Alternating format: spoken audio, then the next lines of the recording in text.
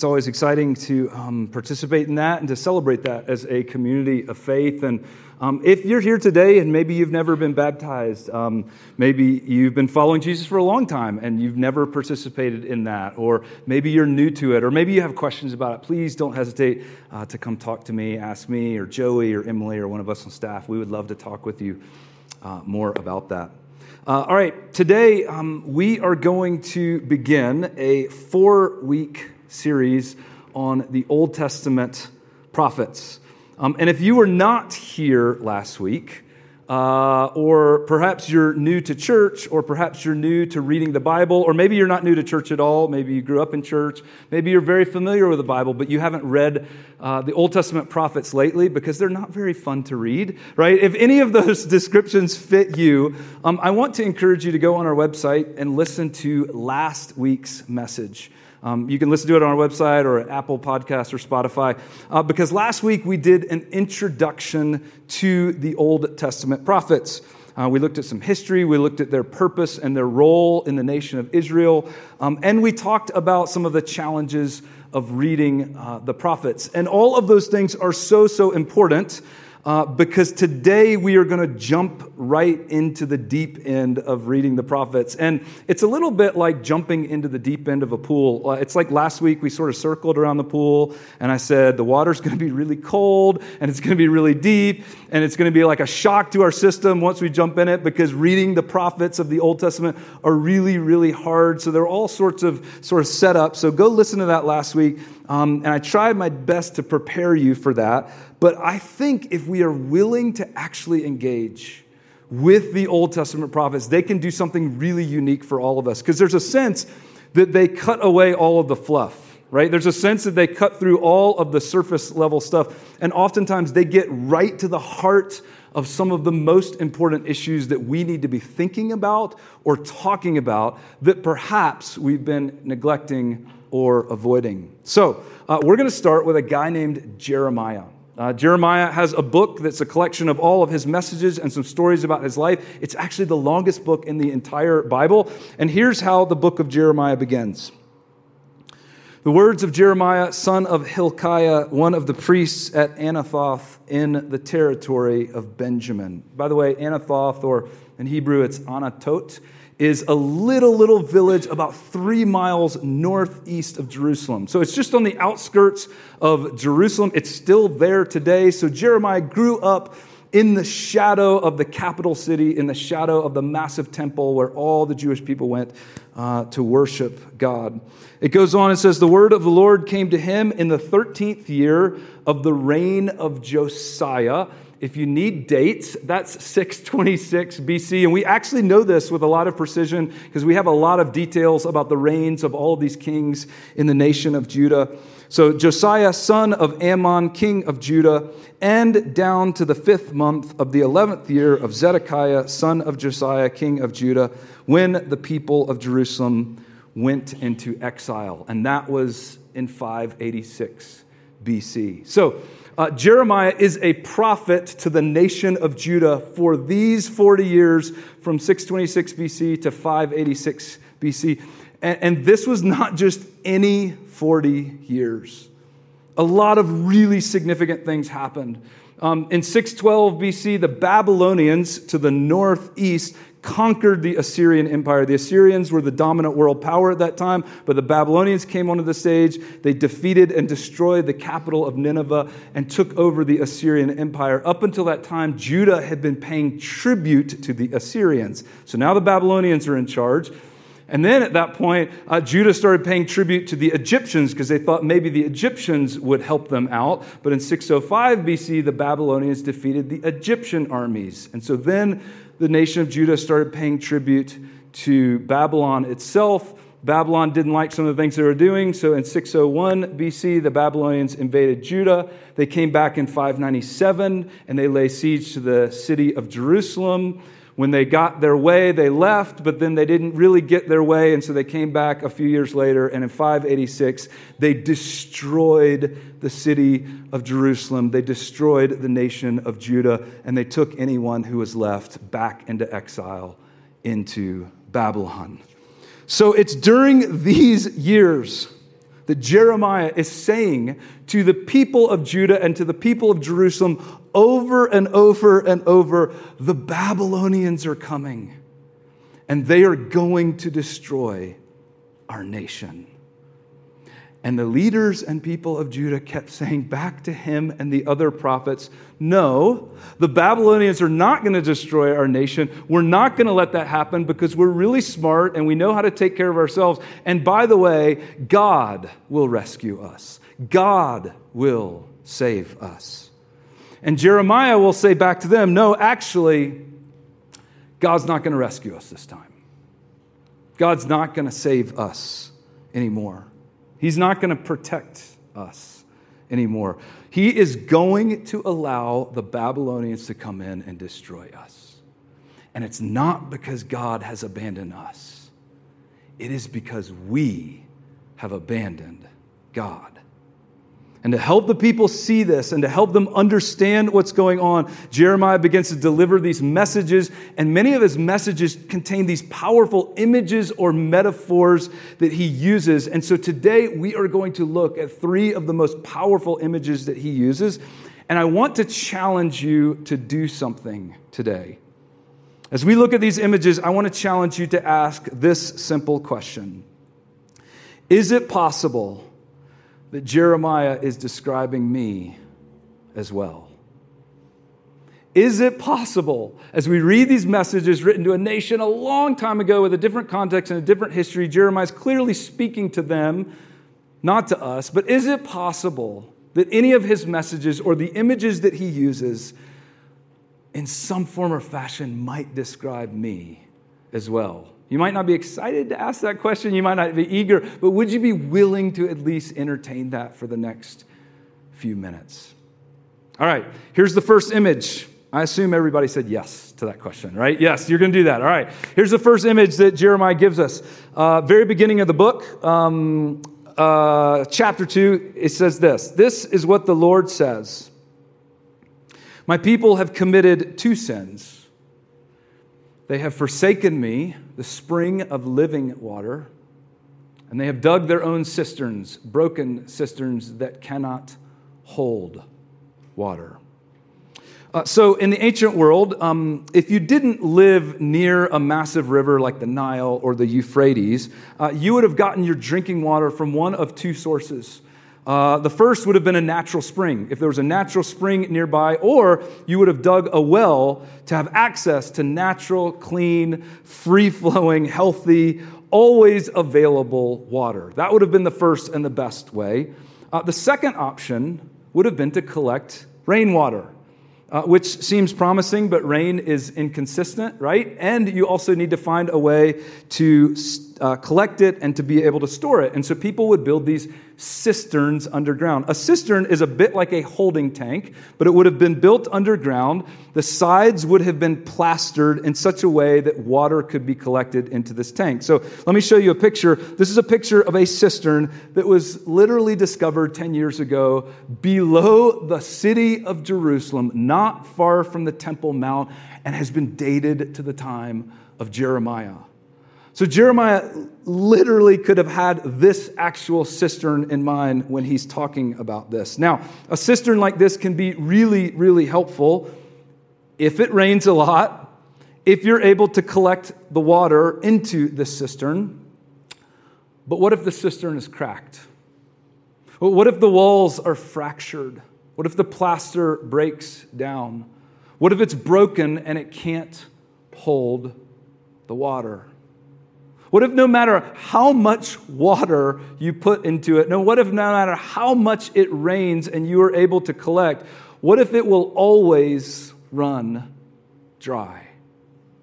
And Jeremiah is basically saying this, and we go back to the verse. He's saying, look, you have access to a spring of living water, and yet you have abandoned it for a broken cistern that doesn't hold water.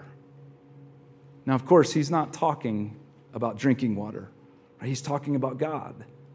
Because the people over the years have abandoned God. They've abandoned the one true source of life, of joy, of meaning, of purpose, of beauty, of grace, of truth. And they've not just abandoned that one true source, they've actually sought out other sources that they think will be better, but are always broken and will always run dry. Now, by the way, the people that Jeremiah is speaking to are good Jewish people. These are not atheists. These are not people that decided at one point, I don't believe in God anymore, I'm not going to worship God. These are people who go to the temple regularly, who still pray the prayers, who know the scriptures, who do all of the outward, external religious things that religious people do. But Jeremiah is saying, look, those actions, those words, that church attendance, those gifts, those prayers, I mean, they're good, but they're hollow if you're not actually seeking out the one true source of life. If you're actually seeking out life and purpose and meaning and beauty and truth in all of these other sources, you need to know they're broken and they're never going to give you what you're looking for. Now, I wonder if some of us have broken cisterns in our lives today. I wonder if there are ways that we seek out joy or purpose or meaning or life in sources other than God, sources that are maybe good things in life, but sources that ultimately leave us unsatisfied, leave us thirsty for more. Here's a second image that Jeremiah uses to challenge his people and us. He says this is from chapter 6. This is what the Lord says, stand at the crossroads and look. Ask for the ancient paths. Ask where the good way is and walk in it, and you will find rest for your souls. So Jeremiah imagines somebody who's on a journey. They're headed for a destination. They're traveling from one place to another, but somehow they've gotten lost along the way. They've either lost the right path or they've started going down the wrong path. Anybody know what this is like, hiking on a trail in Colorado? Sometimes you get on a trail and you start looking around and you're thinking, I'm not sure I'm on the right trail anymore. I'm supposed to be going up, but this is going down. Or we're supposed to arrive above tree line, but we're going lower in the forest. Or we're supposed to get to a lake, but we're not at the lake there, and we should have been to the lake. And you're not really sure what's wrong, but you're beginning to think that somehow you missed a turn, or maybe you took the wrong turn, but you got on the wrong pathway. And Jeremiah imagines that somebody is walking like this on the wrong pathway, and they arrive at a crossroads where maybe there are now two options in front of them, or maybe there's even three options, or maybe there's even four options. And of course, this is all a metaphor, right? It's a metaphor for getting lost in our own lives. And here's what he says we need to do. Whenever we find that we might be lost, he says, first, we need to stop and stand and look. In other words, we need to just stop and we need to stand and we need to look around. And in a sense, by doing that, we're admitting we're not really sure we're going in the right direction anymore. We're not really sure that we're on the right path anymore. We're not really sure which of these forks that we need to take. And if I trust myself, then I might keep going on the wrong path. And so we stop and we stand and we look. And then he says we do something really, really important that a lot of us don't like to do when we need directions, right? We ask somebody else for directions. We ask for help. We seek out other travelers. We find seasoned travelers, people we trust, people who know what the right path is, what the good path is. Or he says, ask for the ancient paths. The paths that are tried and true, the paths that people have been walking for thousands of years, the paths that we know lead to the place that we want to go. He says, ask for that path, seek out the good way, figure out what the good way is, and then he says, once we find that out, what do? We walk in it.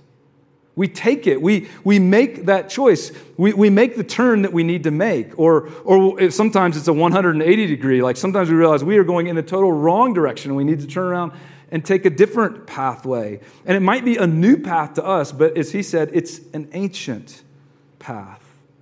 And Jeremiah says, if we will do this, And this part is really important because the prophets are often accused of being angry and mad all the time. And they are angry and mad, like 95% of the time, okay? And yet, at least here, Jeremiah is saying, hold on a second. If we will stop and recognize that we often get lost and we often take the wrong path, and if we will be big enough and brave enough to admit that we sometimes are lost and we don't know where we're going, and if we'll stop and if we'll look and if we'll ask for help and if we'll listen to that voice inside of us that might be the Holy Spirit saying that we need to listen to others and others can tell us the good way or the right path that we need to take, and then if we're courageous and bold enough to actually make that change and take the right path, he says, if we will do all of that, you will find rest for your souls. Isn't that what we're all longing for? Right? Is that not what every single one, wherever you are in your journey of faith, whatever life looks like for you right now, whatever challenges you're facing or situations you find yourself in, aren't we all looking for rest, longing for rest in our souls? I'm guessing some of us might feel a bit lost right now in our lives. I'm guessing others of us are maybe lost and we're not even realizing that we're lost. Will we be brave enough to admit that we need to look for a new path so that we can find the rest we're desperately looking for? There's a third image that Jeremiah gives to the people of Jerusalem, and I think to you and me as well. This one is from Jeremiah 18. It says this. This is the word that came to Jeremiah from the Lord. By the way, when you see that, the word, it doesn't mean like one word. It's just a general term. And in Hebrew, it just means like the message that came from God or the instructions that came from God. So here are the instructions that came from God. Go down to the potter's house, and there I will give you my message. So, Jeremiah says, I went down to the potter's house, and I saw him working at the wheel. But the pot he was shaping from the clay was marred in his hands. So the potter formed it into another pot, shaping it as it seemed best to him. So God tells Jeremiah, go down to the local potter. And in the ancient world, the local potter was not just an artist. We mostly think of potters today and pottery in terms of artwork. But back then, potters made the vessels that were essential to every single part of life, right? Every container that you use for collecting or drinking water came from the potter. Every container that you use for collecting or cooking or preparing or eating food came from the potter. Every container you use for washing clothes, for storing valuable items, they were all made by potters. And so their work was really, really important. In fact, it was indispensable, right? And everyone would have known their local potter. So Jeremiah goes down to the potter's house and he's watching the potter work at the wheel. Just imagine a potter sitting at an old wheel and making a piece of pottery. They're making a pot. And the potter is working on a specific pot that's going to be used for cooking, right? But for some reason, the clay is not cooperating. We're told that the clay is somehow marred, which simply means there's just something wrong with the clay. We don't know exactly what's wrong with the clay, but there's something wrong with it. It's not forming the way it's supposed to. It's either too lumpy, or it's too dry, or it's too soft. But it's not taking shape the way it's supposed to. And anyone who's ever done pottery when you were a kid, or maybe you've done it as an adult, or if you talk to anyone who actually does pottery, they will tell you that sometimes this happens. It doesn't matter how hard you try to shape the clay into something you want. Sometimes the clay just doesn't cooperate. And in this situation, Jeremiah notices. The potter doesn't get angry. The potter doesn't take this piece of clay that's not cooperating and just throw it on the ground and rage quit and walk off and say, I'm never going to do any pottery again, or I'm never working with this kind of clay again. In fact, the potter doesn't even give up on this one piece of clay. He puts it back on the wheel and he starts forming it again. And then God explains what all of this means to Jeremiah. He said, can I not do with you, Israel, as this potter does, declares the Lord? Like clay in the hand of the potter, so are you in my hand, Israel. See, God is saying to the people, I can shape you. I can form you. In fact, this is the same word that God uses about Jeremiah in the very first few verses of the whole book of Jeremiah when he says to Jeremiah, I shaped and formed you, Jeremiah, before you were even born. He's saying to the people, I can shape and form you into something beautiful, into something useful, into something essential, into something significant. I can shape and form you into a vessel of my beauty that will carry my living water into this world and bless and serve all of the people into this world. But you're going to have to cooperate with me. You're going to have to work with me. You're going to have to let me shape you. You're actually going to have to partner with me in this process. And if you don't, well, then I can't really make you into something that you don't want to be made into.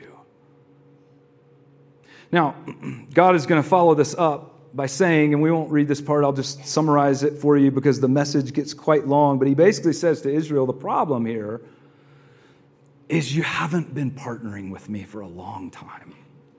You haven't been working with me. You haven't been cooperating with me. You haven't been trusting in me. And so I'm going to have to take this misshapen pot, this pot that won't really hold water, and I'm going to have to smash it back down into a lump of clay, and I'm going to have to start over. And I don't really want to do that. God doesn't want to do that. And so that's where the warning part comes in from the prophets all of the time, right? If you'll turn back to God, then there's hope left that he can continue to use you as the vessel he wants to use you to be. But if you don't, then he's going to have to start over. And of course, that's eventually what happens. The people don't respond. The Babylonians come in and they destroy the nation. And God starts over with them after the exile.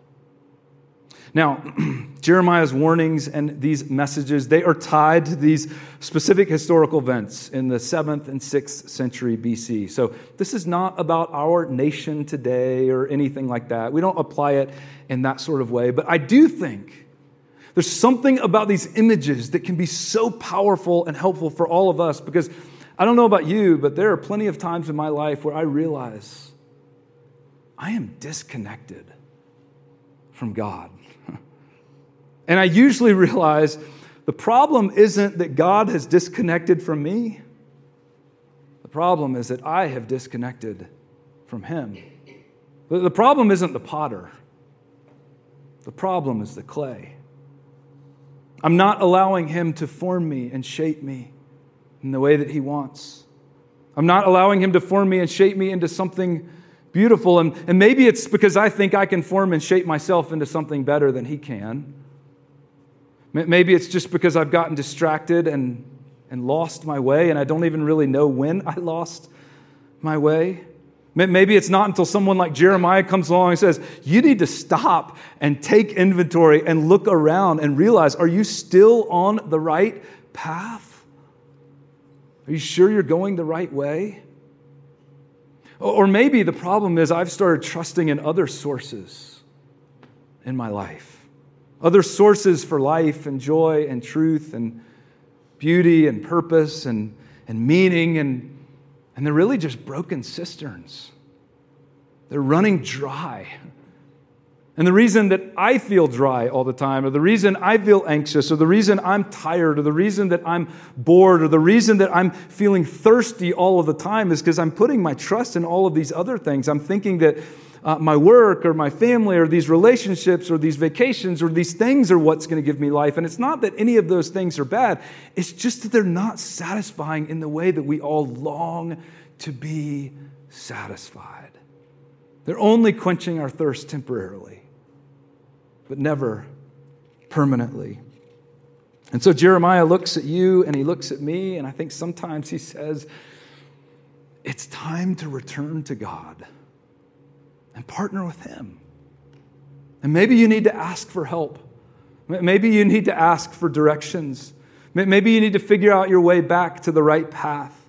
Maybe it's time to stop trusting in those broken cisterns and go back to that well of living water.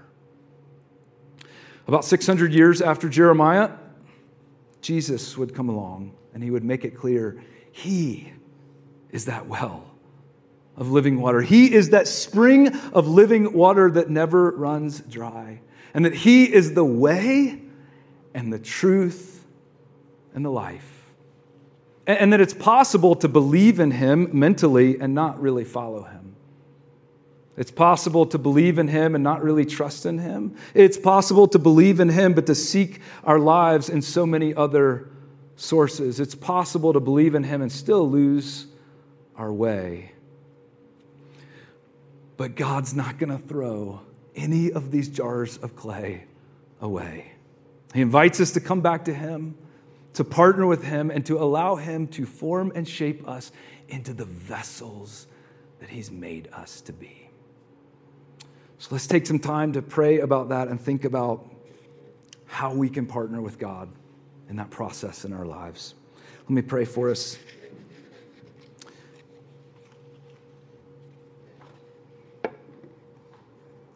Lord, I think we're all here this morning because we do acknowledge at some level that you are the way, and you are the truth, and you are the life. And whether we first came to that realization decades and decades ago, whether it's been more recently, would you help us to come back to that truth again today? If there are other sources that we've been going to, would you reveal those to us and just help us to return to you? If we need directions back to the right path, would you give those to us?